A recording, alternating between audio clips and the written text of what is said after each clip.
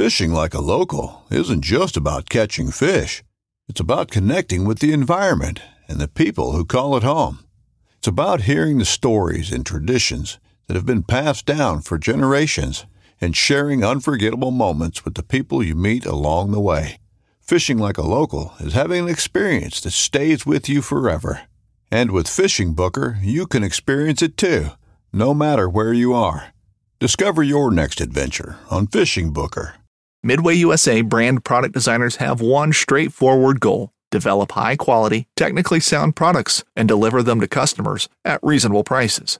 If you are immersed in the shooting sports industry and pay close attention to every single detail, you know our products are built right and stand up to everyday use. Who has shooting mats and range bag systems to hunting clothing and just about everything for the outdoors? Log on and shop 24/7 with super fast shipping. MidwayUSA.com.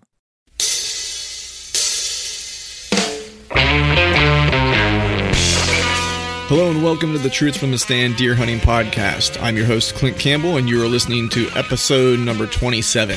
Today I'm joined by Bernie Behringer, DIY hunter and accomplished outdoor writer. We're talking about what it takes to plan DIY hunting trips, out-of-state hunts, and how to plan for public land success, and much, much more. So stay tuned.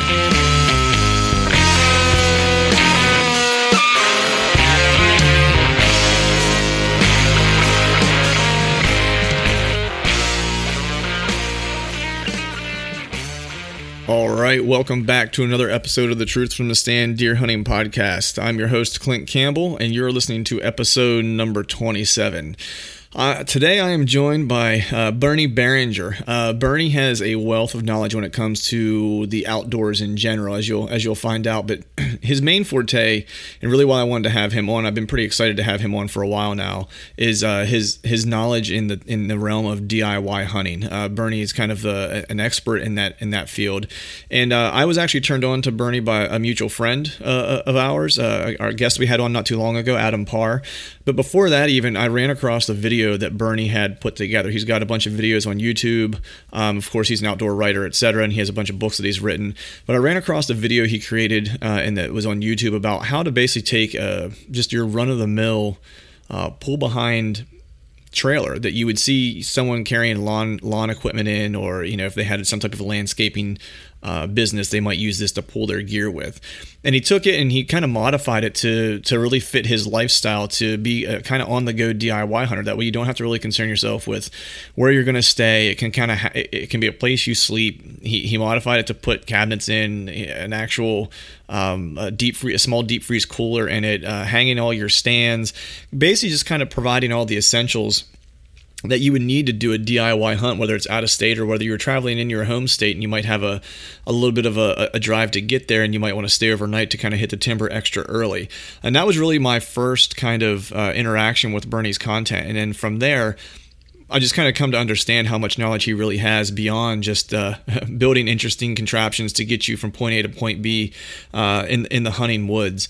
But I won't belabor kind of introducing him too much here, because I really kind of want him to share as much knowledge as he possibly can, and don't want to cut his time short. Just a few quick pieces of housekeeping here before we get Bernie dialed in. One, I'm not sure if any of you have seen or who has seen, but I did make a video last week that you might want to check out. It was a Montana elk hunt archery preparation video. It was really just a video, a sequence that I like to go through to kind of prepare myself for hunting the big woods, whether it's whitetail hunting or this instance particularly hunting in Montana, and having to deal with pack weight and potentially shooting with a pack. And it's just a sequence that I like to go through to kind of prepare myself for those types of odd hunting scenarios that you might find yourself in. We do the best preparation we can at the range, and not everything always comes in at an even yardage, and it certainly doesn't come in whenever you have the opportunity to set yourself up for an optimum body position to take a shot. So that's really kind of what this video kind of dives into, is the things that I do to kind of prepare myself for those ad hoc moments and prepare to hopefully deliver, an ethical shot and a successful shot at the same time. And one other thing I'd like to mention is a good buddy of ours, John Utah Mulligan, who some of you may remember him. He was on the podcast not too long ago. He has a web hunting video show at Arrow Wild Company. You can find them on Facebook, but he created some really awesome shirts. I picked one up this week, and I'm always into, giving some folks a shout out who are, number one, buddies in the industry, but who also are good guys and are doing things on their own and trying to really kind of create a company around creating good content, delivering good content to hunters. So just want to make quick mention of that. If you're interested to pick up a shirt, you can hit him up at Arrow Wild Company on Facebook and just tell him that Truth from the Stand sent you. And before we get Bernie on the line here, I just want to take a quick break to hear from our partners at Whitetail Institute of North America for the Whitetail Institute Food Plot Tip of the Week. Today, John shares how to implement a down and dirty food plot that'll get the job done. But if you have to do it down and dirty and do it real quickly, and again, realize that this is not going to be the absolute best growing environment. Some things are able to do a lot better in that than others, like No Plow, Secret Spot, Bow Stand. They're designed to do very well in a seed bed that's been minimally prepared. As a matter of fact, Secret Spot and Bow Stand have a pH booster in them that is absolutely not a full lime job. It will bump it a little bit if it's slightly acidic. But choose a product that's designed for that. On the other side of the spectrum, if you have something like alfalfa, if you plant alfalfa in soil that is of a soil pH below 6.5, it is going to struggle. Alfalfa is very, very highly wed to proper pH. Some things are more forgiving of slightly low soil pH that is rising because it's been limed. If you have to do it down and dirty, try to remove as much grass and weeds as you can from the seed bed. The best way to do that, I think, is by spraying Roundup type glyphosate herbicide, because that, as opposed to mowing, that kills the roots of the grasses and weeds, and it makes more root space for the forage plants. If at all possible, lime it according to a soil test. If you can't, look at the default recommendations on the back of the bag. It will tell you how much lime to add just as a default recommendation. And also be sure to fertilize, because you've got to have the soil pH right so the plants can get the nutrients. You got to have the nutrients out there for the plants to get, so don't skip those. Then you want to, if you can, try to scratch the lime and the fertilizer into the soil with a rake, whatever you can. Just do the best you can to get it to a ready-to-plant seed bed. Just do the best you can. If you follow the instructions on the back of the bag, it'll get you where you need to be. If you want to see what's involved between preparing a fully prepared seed bed and a minimally prepared seed bed, go to our website and look at the planting instructions for Imperial Whitetail No Plow. I think that's the only one we've got. 2 written sets of instructions, one for when you get out there with your equipment, do your soil test, and start working a few months ahead of time, or just getting out there and just doing it down and dirty and getting the planting in. But you can see what's involved. And that, folks, is a Whitetail Institute Tip of the Week. If you'd like to learn how to create an easy-to-prep seed bed that requires no equipment, head over to whitetailinstitute.com and check out the planting instructions for Imperial Whitetail No Plow. Now let's get back to the show. All right, welcome back to another episode of Truth from the Stand Deer Hunting Podcast. I'm your host, Clint Campbell, and today I am joined by Bernie Behringer. Bernie is a very accomplished outdoor writer, and I was turned on to his work by a friend of ours who was on the podcast not too long ago, Adam Parr. And the funny thing was after I kind of started reading through some of Bernie's writings and looking through some of his videos, I had realized I had discovered you prior to talking to Adam, but it was kind of nice to kind of have a rediscovery. But Bernie's joining us today to talk about all things DIY deer hunting. He has a vast knowledge of hunting beyond deer hunting. He's written a multitude of books covering ranging from everything from DIY deer hunting to bear hunting, and I think even trapping, if I'm not mistaken. So without further ado, how you doing, Bernie? I'm doing great. Thanks for the opportunity. Yeah, absolutely. I appreciate you making some time to join us. So, I know that I've done a little bit of background research on you and had read, several of your writings and watched some of your videos. And there's one I want to get into it at one point was really, I think, my introduction to you. But for those at home listening that maybe aren't as aware of who you are and what you do, if you could just give us a little bit of background about yourself, where you're from, how you started in the hunting industry, and what you do for a living. Sure. Yeah, I'm a full-time outdoor writer.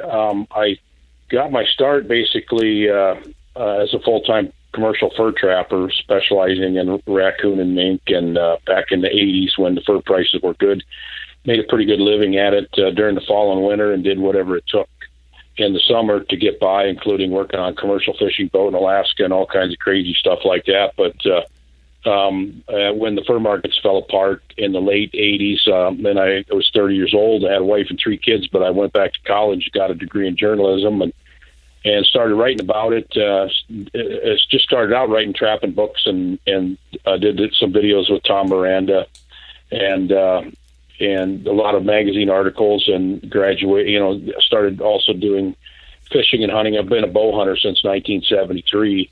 So, when the fur markets got bad, I branched out into other stuff, and I've also been in professional tournament fishing and a lot of other stuff. But back to writing full time now since 2009, and I've written I think 14 books and about 1,000 magazine articles, and do a lot of online writing now too. I've had to adapt. I still do a lot of print writing for all the whitetail magazines. I got a DIY column in each issue of North American Whitetail. I also am in all the issues of Whitetail Journal, and I do some writing for websites like Realtree.com and Outdoor Hub and so forth. It keeps me busy and keeps me from having to get a real job, I guess you could say. Hey, that's always a bonus, right? As long as you can fend that off for as long as you can, then you're winning in my book. But you worked on some fishing boats in Alaska. I got to ask you. So there's obviously, I don't even know if it's on any longer because I cut the cable cord, some time ago. But the Alaskan fishing show that used to be, I think it was on History Channel or A&E or whatever the case was. Is that pretty accurate to what you would experience on a fishing boat in Alaska? I guess that was a crabbing boat, but yeah, that was a crab boat, and they crab fish in the winter. I was on a salmon boat in the summer. It's an incredible amount of work. There's no way TV can really portray the brutality of it, of just how hard and how long the hours are and so forth. And then you add the fact that it's winter when you're crab fishing, and it's that much worse. So it's definitely a young man's game, and a lot of that stuff I'd watch that show, and, I'd think about wearing those orange rubber suits for, 30, 40 hours straight, and it just kind of makes me shudder and think, man, I'd hate to have to go back and do that again. But boy, there's a lot of money to be made. It was, there's a lot of value in it too. I really, enjoyed the aspect that, when you walk away at the end of the summer, you got a pretty big payday. Right. Yeah. I had one buddy who actually went and worked on a crabbing boat in Alaska, and I thought he was tough before that, but that just kind of reaffirmed he had another level of toughness in my mind when he came back from that.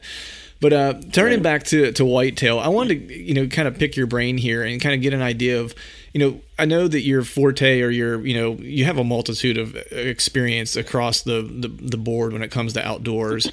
But I wanted to kind of dive more specifically into your DIY hunting background. But how did you get into the DIY hunts? I kind of call them adventure hunts, so to speak. I mean, was it something that was originally kind of out of necessity? Like, did you lack access to land, or was just kind of the way you were brought up? I'm just kind of curious how you got into that.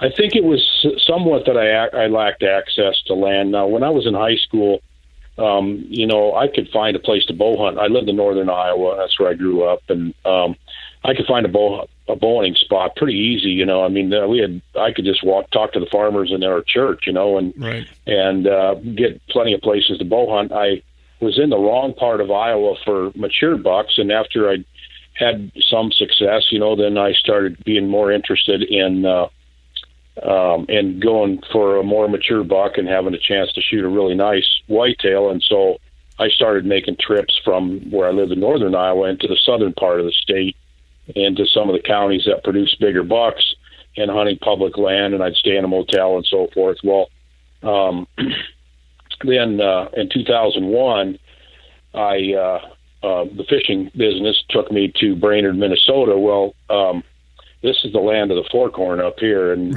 I'm literally, 80% of the bucks in this part of the state are shot when they're a year and a half old, and there's a very frustrating mentality here, and so I just basically decided, well, I'm going to branch out even more.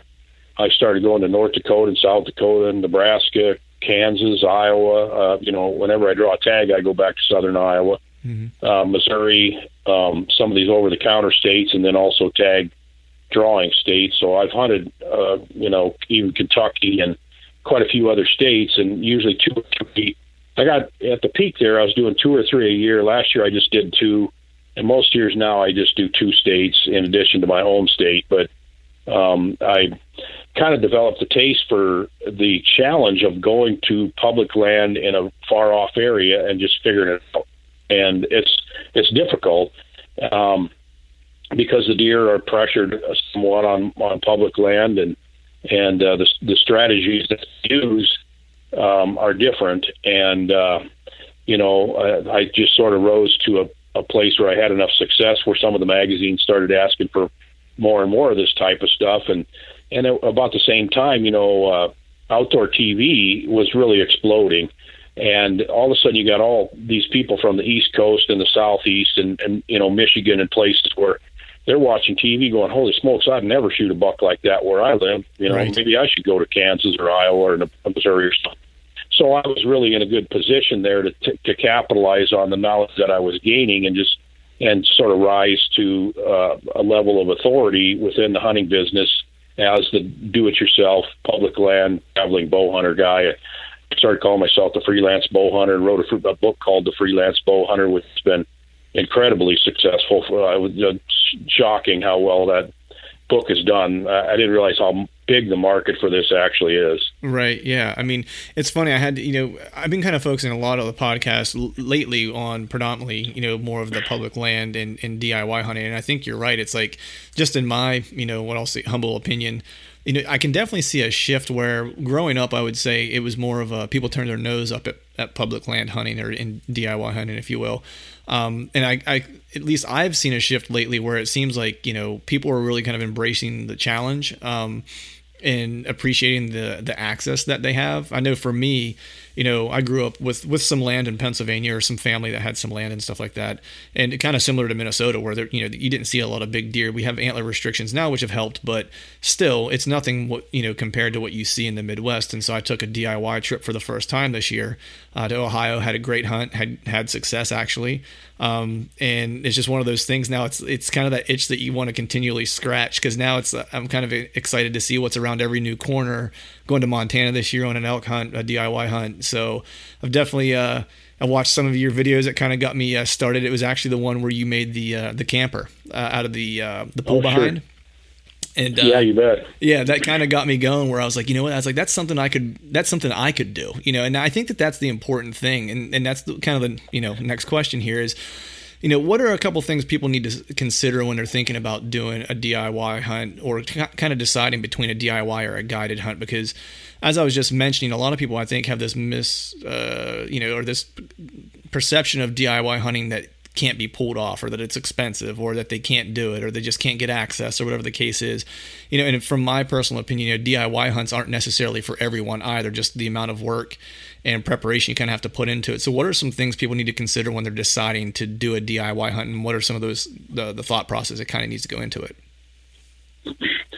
Well, you have to like a challenge. If you really are interested in just going and having someone else have the tree stand for you and have things figured out and tell you to just go sit over here and you got a chance of having a 125 or 135 inch buck walk by, if that's what you're really after, then the DIY hunt's not for you, because it's a lot of work and the success rates aren't very high.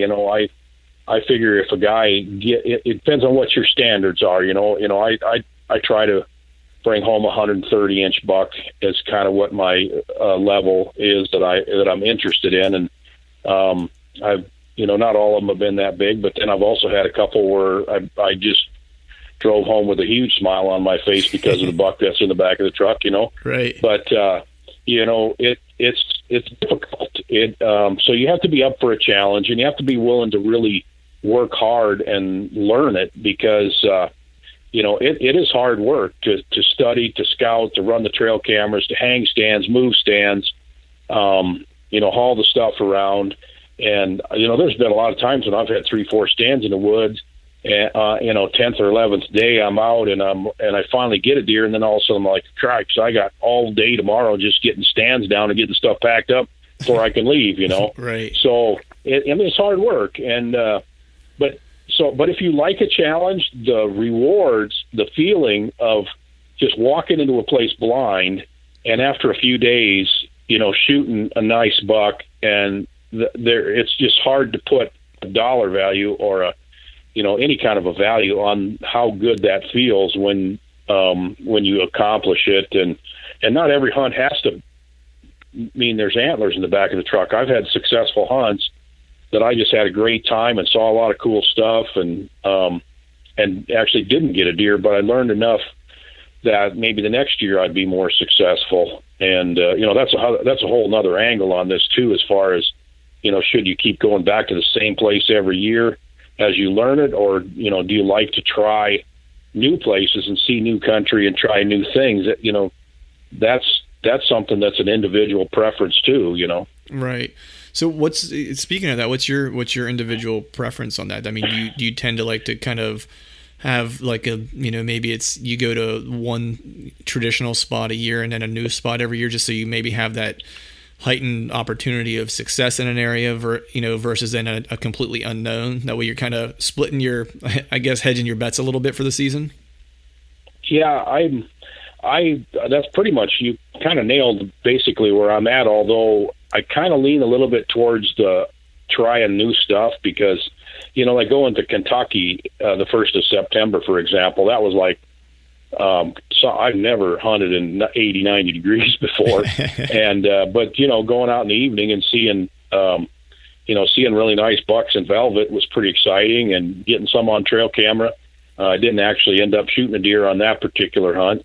But the reality is, if you want to have a chance to shoot a mature buck, your chances are better if you go back to an area and learn it. And, once you find a good area with 2 or 3 good stand spots, especially if it's a rut hunt, sometimes you'll find these spots that you just find, eventually you feel like, if I just park my butt in a tree right here, I'm probably going to have a chance to shoot a nice buck if I stick it out for 3-4 days. And those spots just don't jump out at you all the time. So it takes time to develop those spots. I got a couple spots like that in Kansas where I've killed some nice bucks, and I feel confident that if I get back off the road and into some of these areas that get very little hunting pressure, I can pick a tree, and if I am willing to put my time in there, I've got a pretty good chance that I'm going to see a 130 or better buck in 3 or 4 or 5 days. Nice. Those are good trees to have. I'll say it's. I think yeah. I might have stumbled onto one in Ohio this past year.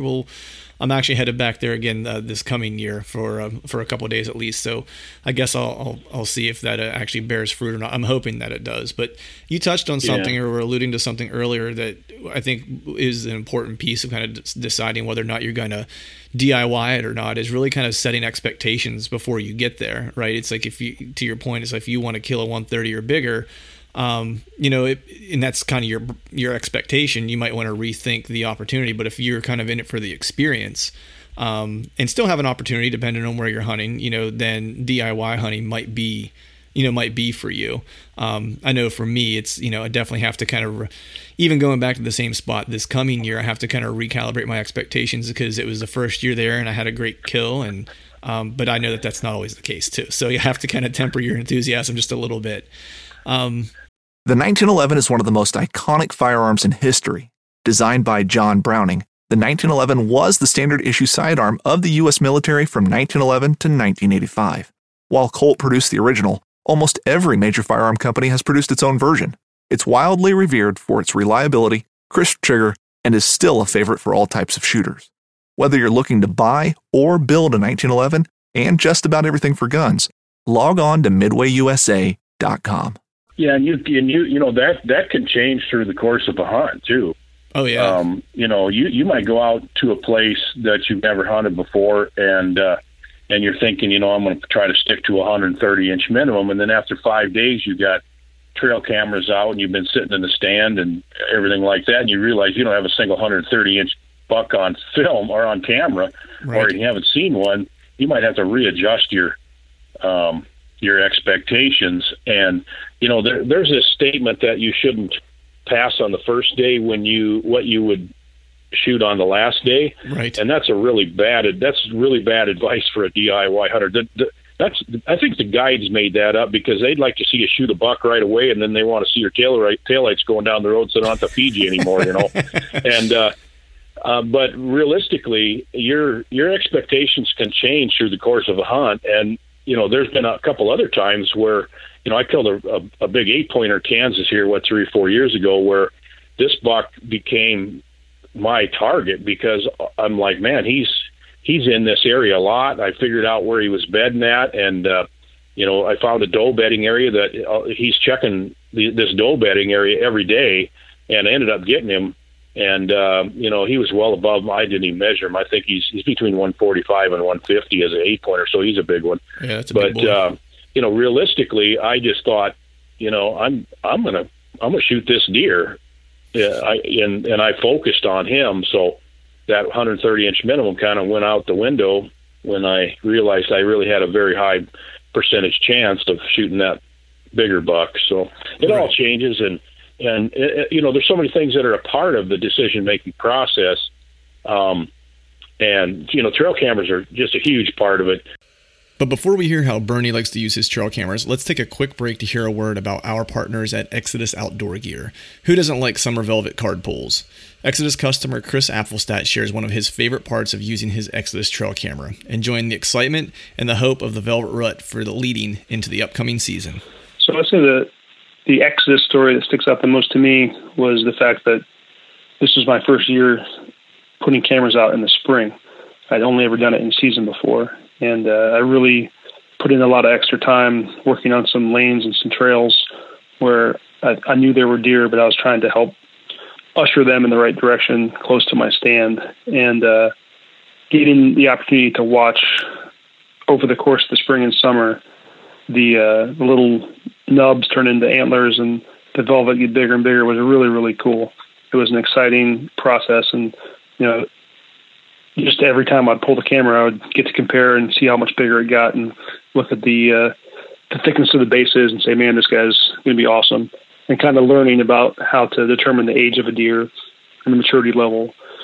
But I'd say that was my most exciting part about using the Exodus camera, was getting to watch that development happen for the first time, and something I'm going to continue to do, you know, moving forward as a hunter. And that, folks, is an Exodus experience. If you'd like to learn more or purchase an Exodus trail camera, visit them at ExodusOutdoorGear.com. The guys from Exodus are also hooking up all the Truth from the Stand listeners with a 10% discount on any camera purchase when you use the promo code TRUTH at checkout. And let's get back to the show. You know, I'm probably putting out on an average hunt 6 to 8 covert cameras, and you know, I spend a lot of my first couple days just scouting and putting out the cameras and so forth, and you know, try to get up on a high hill or something like that where I can glass places and try to figure out what's going on, and walk and figure out where the bedding areas are. One of the mistakes that I made early on when I was doing this was I'd find a spot that's all tore up with rubs and scrapes, and I go, oh man, can't wait to hunt here. I put up a tree stand, and you know, you just don't know if there's an even better spot just over the hill. Right. And if you do that, you know, that might be a good evening stand, but then all of a sudden you get down the stand and even go back to your motel room and go, oh crap, where am I going to hunt in the morning? Mm-hmm. So you really have to, don't get in the stand too early. You know, do the research, do the work, and before you actually plan out where the next few days are going to be spent. And then once you develop your plan, towards the end of a week, let's say you have a week hunt, within after 3 days or so, 4 days, you have a pretty good idea where your odds are going to be the best. And it's sort of like pushing all your chips into the middle in poker. You go, okay, this stand here for this win and that stand there. That's where I'm going to spend the rest of my week, because these are where my best shots of shooting a mature buck are going to be. And so it's kind of a scattered strategy at first, and then it gets narrowed down to the point where you really feel pretty confident. And it's not always that way on every hunt. Right. I mean, I've hunted for a week in some areas and go, crepes, I don't know any more now than I did when I showed up, Right.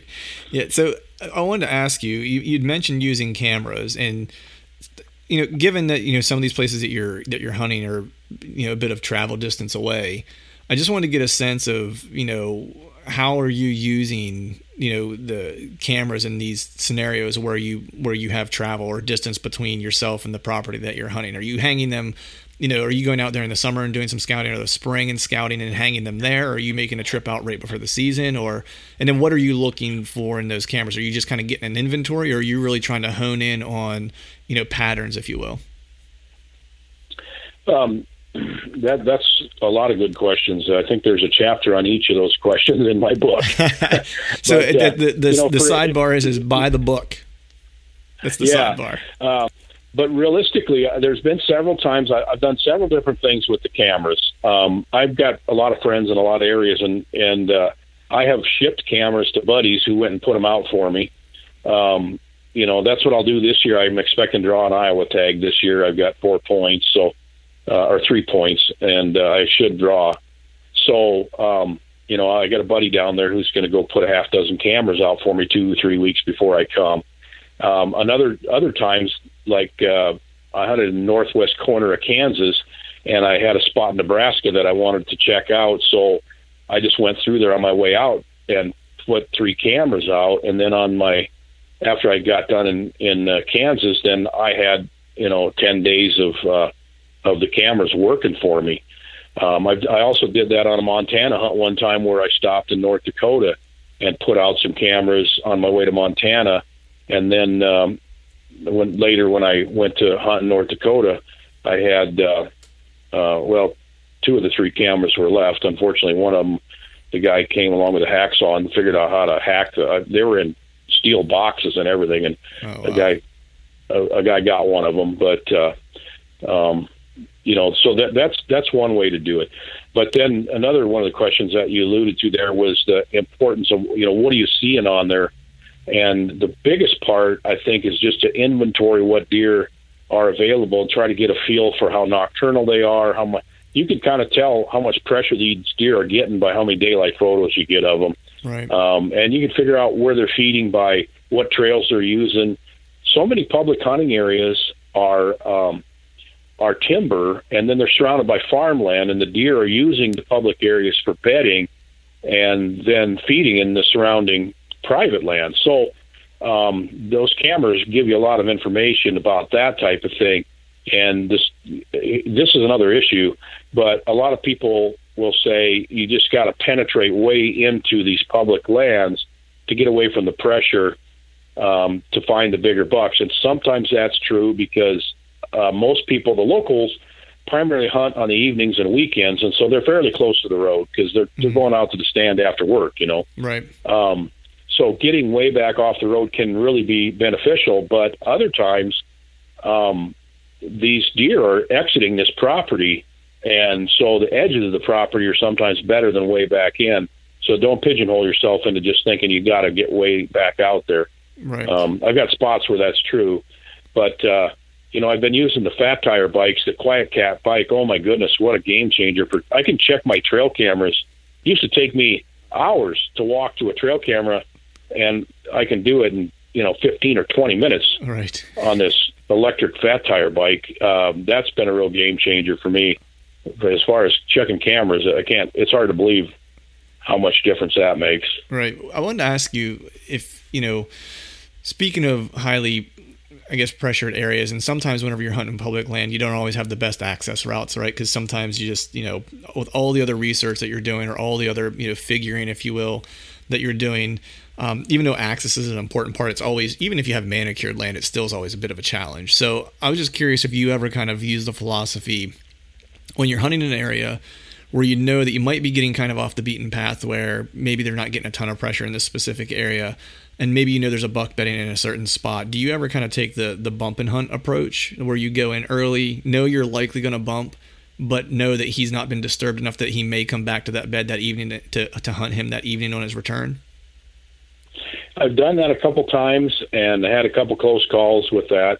That is kind of a last resort type of thing, because it's only going to work once, maybe twice at the most. Right. But literally, if you know where that buck is spending his daytime, and you can sneak in there and without really spooking him bad, I call it bump and hunt, because what you're doing is you're trying to get him to just see you first and then sneak out, and maybe you just hear him sneaking away, or just see some white tail or something like that. They're not going to snort and blow and crash away, but then you can position yourself just downwind of where they'll typically quarter into the wind to come back into their bedding area. And you can quickly hang a stand, and 2-3 hours later that buck's liable to come back. And that's been successful for a couple of people. I've had a couple close calls that way. I know a guy who literally went into the stand in the buck's bedding area at night after the buck left, and ratchet strapped himself into the tree and slept in the tree and killed that 170-inch buck the next morning on public land, where this buck had everybody figured out, and he just didn't leave his bed until dark, and he came back right before daylight, and this guy figured out where he's bedded, and that's a radical strategy, but he's got a booner on the wall because he did something radical. Right. That is the definition, I think, of a dedicated whitetail hunter right there. I like that. Might be one of the best strategies I think I've ever heard of. So when you start, and I'm kind of working backwards here, but when you start narrowing down a specific location that you want to hunt, say you've kind of, decided your state, and, kind of maybe it's and you decided the public parcel that you want to focus on, what type of tools are you using just to kind of get started? I'm assuming you're going to your aerials first. Are you hitting those areas if you can to do some postseason scouting? Are you using, I know I try to reach out to some biologists once in a while to try to see if I can't get the drop on a decent location or some place where they've done like a burn where I know that the regrowth is going to be really good. So can you just kind of talk a little bit about how you kind of qualify a parcel whenever you kind of narrow down, a general area? That's a really important part of this, because you can call it e-scouting or whatever, but aerial photos will reveal some pretty remarkable things about public properties. And if you do it long enough, you'll start to recognize areas where you go, that there might be pretty good. And if it doesn't get a lot of hunting pressure back in there, that could be a really good spot. And you won't probably know until you go in there and look for sign and so forth. But the key to it is having a long list of areas before you leave home to check out, and then when you arrive, get your cameras out, and you gotta hunt more aggressively. This is really important, because like if you're at home, you might have, and let's say you're a property owner, you probably have inviolate areas where the deer bed and so forth, and you just don't go in there. You don't have that luxury on public land. There's the only way to find the bedding areas a lot of times is just walk through them. Yeah. And you just have to hunt more aggressively. You got to be willing to move more, scout harder, and so forth. And but going back to before you leave home, it's always a good idea to make a few phone calls to a property manager. Whether it's county or state property, you got game wardens, you got biologists. And ask very specific questions about what the potential for the property is and what the access points are like. And sometimes, you can look at something on Google Earth and you think, okay, I'll walk back in there. And then you arrive and find out that there's a big swamp between you and where you want to get to or something like that. And you can't actually walk through it. Right.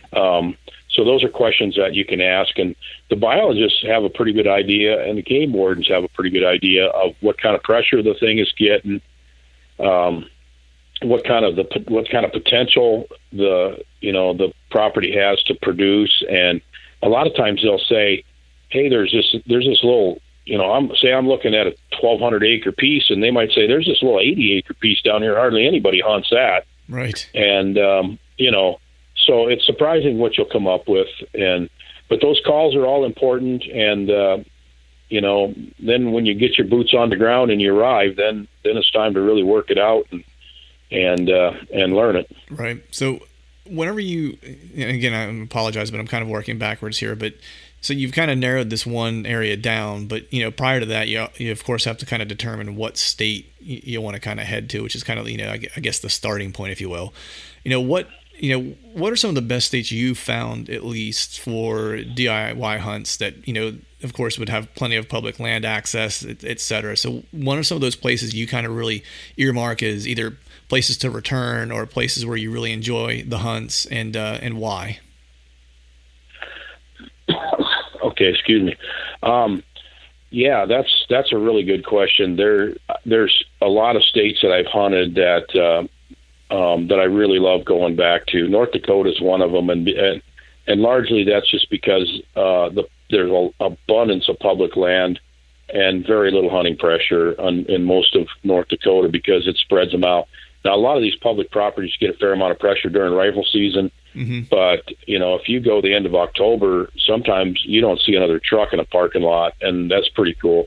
A lot of people don't know how to hunt that type of properties out there because it's flat country mostly, and it's shelter belts, and you don't have the oak trees and the types of things where, if you're from the eastern half of the U.S., it's just going to look a lot different to you. First time I went to North Dakota, I had a climber stand in the truck, and it took me about 20 minutes to realize I didn't need to bring that because there wasn't a tree you could climb in the whole that part of the state, Right. But so I ended up using ladder stands and ground blinds. So North Dakota has an abundance of public land. They have what they call the PLOTS program, private land open to sportsmen, and that's where farmers designate their property as public land. Basically, you can use their land to hunt on without even tracking them down to find a permission. Kansas has a program like that called WIHA, Walk-In Hunting Area.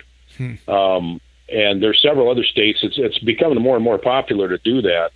And mostly they're taking hunters' license fees and paying small fees to these landowners to increase the amount of public land available.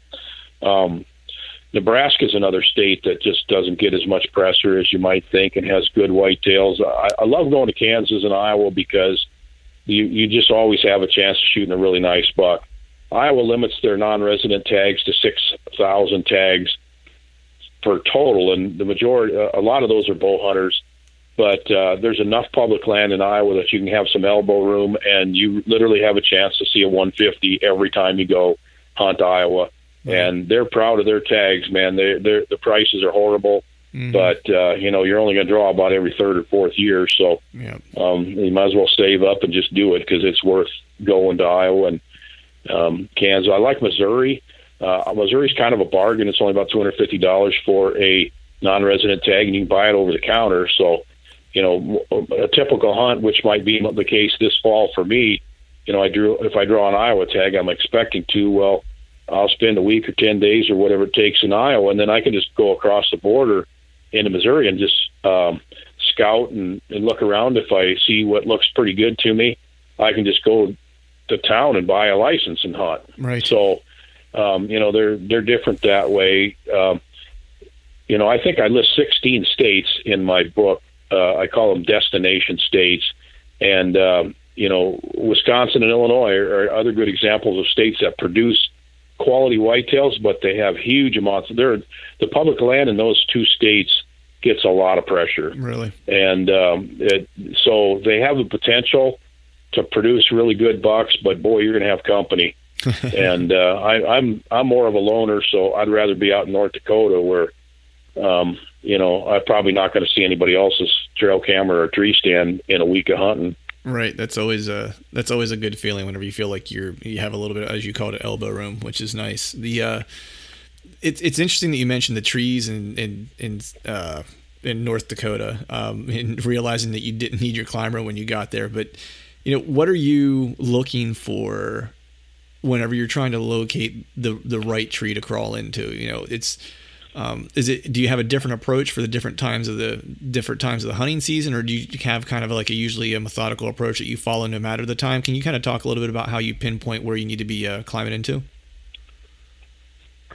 Yeah, it really depends on what time of the year I'm going and what the stage of the rut is and so forth. Now, if it's an early season hunt, it's probably all about the food. Find the bedding areas, find where they're feeding, and get on a trail in between there. It's pretty much that simple.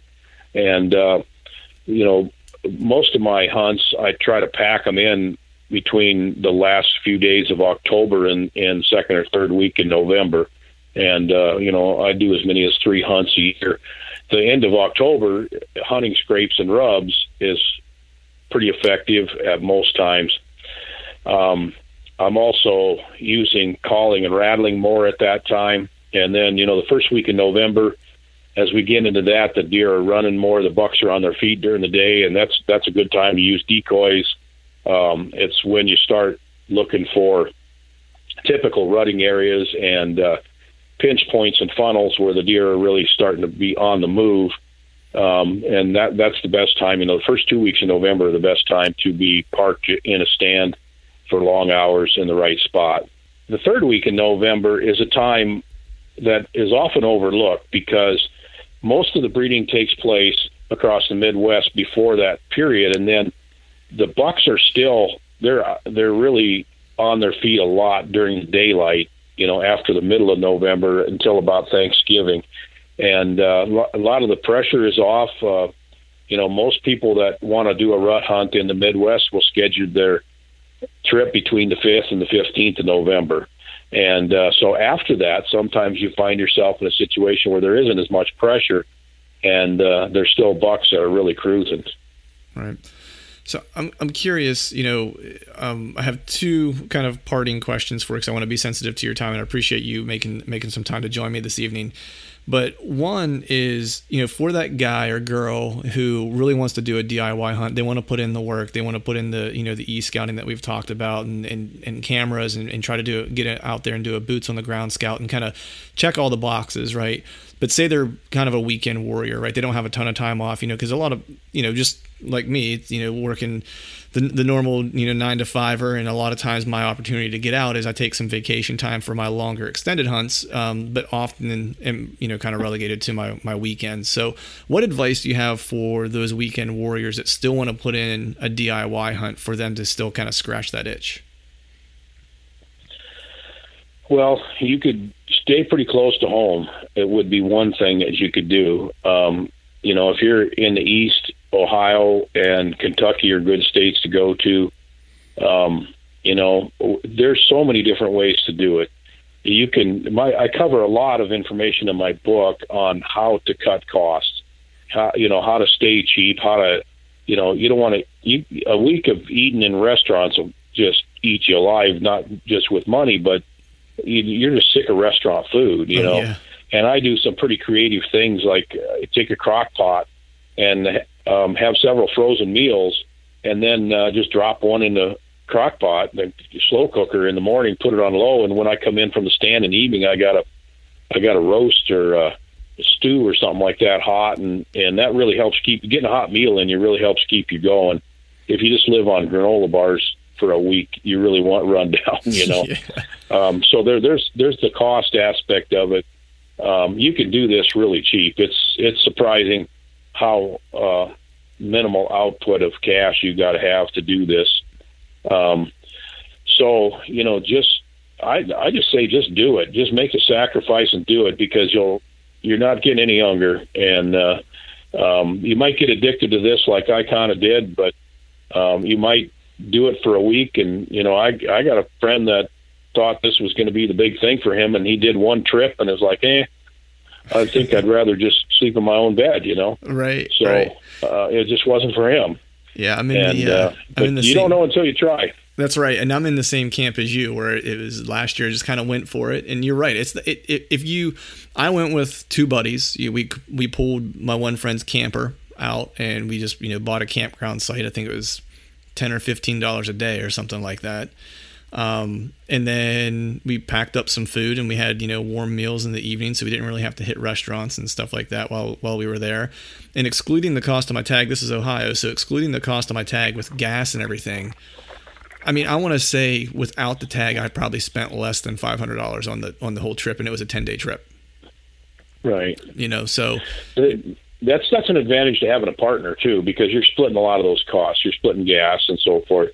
And having a partner is not a decision to take lightly, though. In fact, I spent a whole chapter on that in my book, because I got one buddy that I love hunting with, and I don't have to motivate him, but if you find yourself in a situation with a partner who you keep having to get out of bed in the morning, and and you're trying to motivate yourself and somebody else, then that's a real drag on you. And the other thing with a partner is you're sharing everything that you find, of course. Mm-hmm. And if you find that one really good spot where you go, oh man, I know I'm going to kill a buck here if I put the time in, then you have to split that spot up, mm-hmm. with it. So, how do you work that out with your buddy? Yeah. and be fair, so there's pluses and minuses to having a partner. There's definitely pros, and there's definitely cons too. Yeah. It's at 4 a.m. It's hard for me to muster enough motivation for myself, let alone someone else. And I did have a pretty prime spot last year. And after I took my buck, I actually put my buddy in my tree stand, and he took a nice deer the following day. So we shared well on that trip. But I do want to be sensitive to your time here, so I'll ask you for only one more question, or request, I guess, if you will. If you wouldn't mind, I always like to have our guests share with us a hunting story. It can either be of a successful harvest, or just an interesting experience, or the one that maybe got away.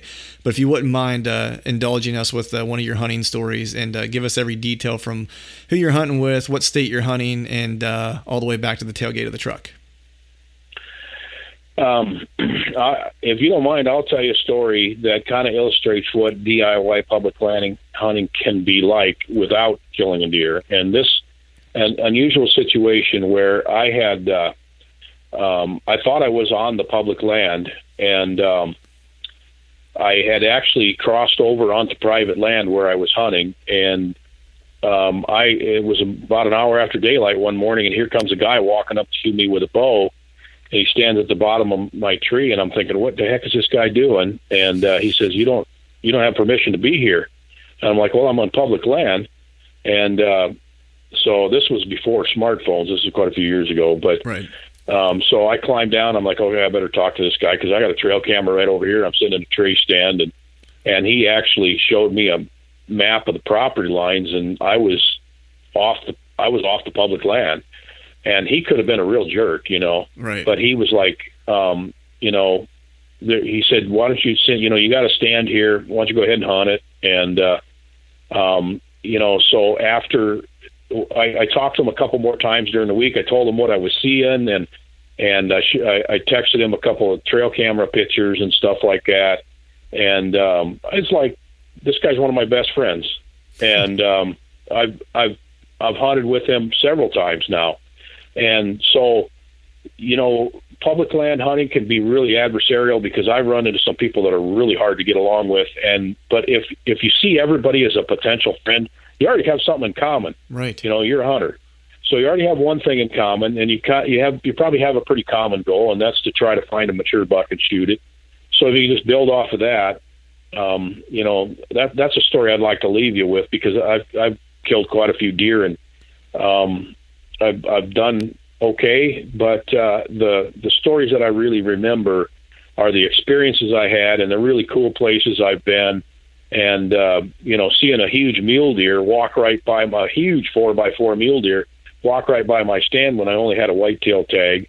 And the first that was in northwest Kansas, and then the first time I went to Montana with a ladder stand and had to go to town and buy all new ratchet straps, because all the cottonwood trees are 200 years old and about 12 feet around.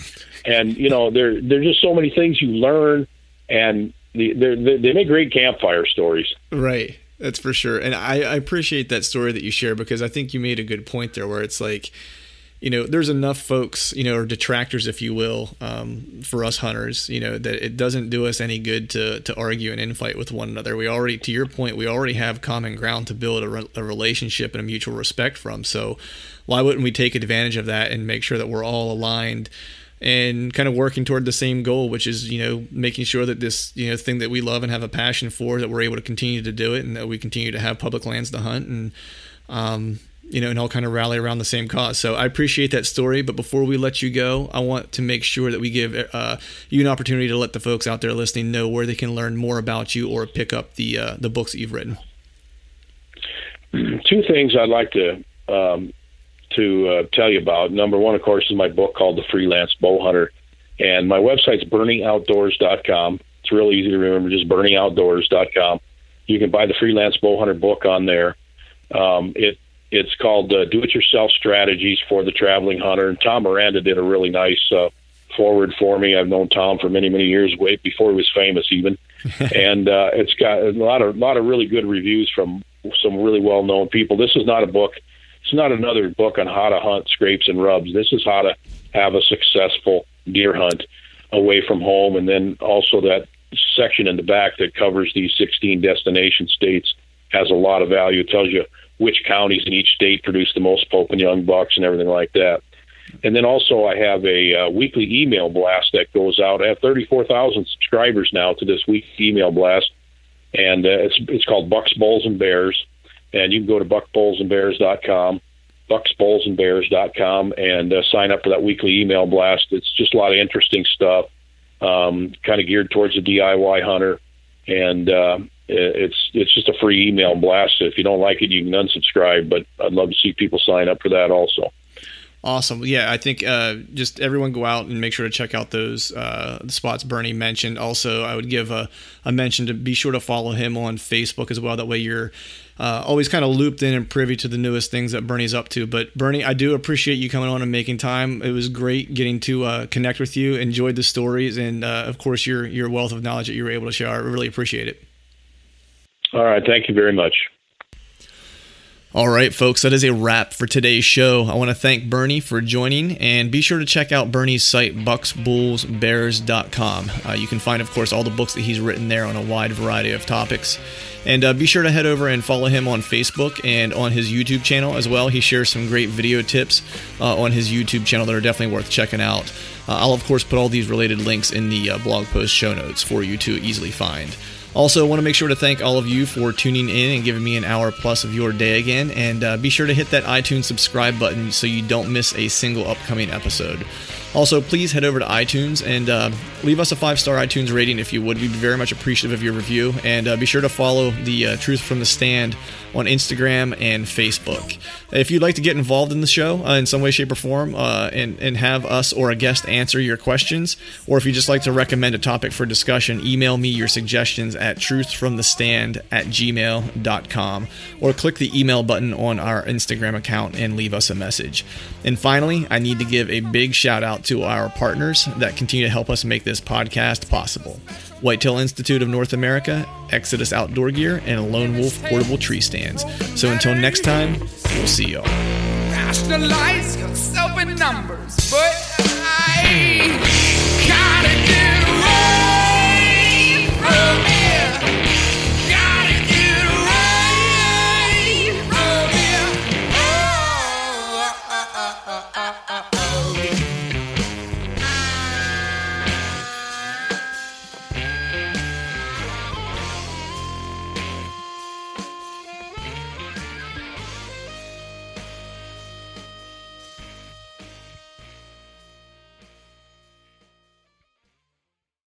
All right, gang, the new Truth merch is in stock at truthfromthestand.com and on YouTube below any of the Truth from the Stand videos. I've got some new hats, beanies, t-shirts, long sleeve t-shirts, and sweatshirts. There's even a new Do Hard Shit hat for those of us who like to embrace micro-dosing adversity. So head to truthfromthestand.com and check out the new gear and use the code TRUTH, T-R-U-T-H, and save yourself some cash on the new gear. A life that has the stories to back it. A life to be proud of. It's a Winchester life. Yeah, baby. 6'8" Western. Oh, mule deer, baby, right there. Tune in every Tuesday at 7 p.m. Eastern on Waypoint TV.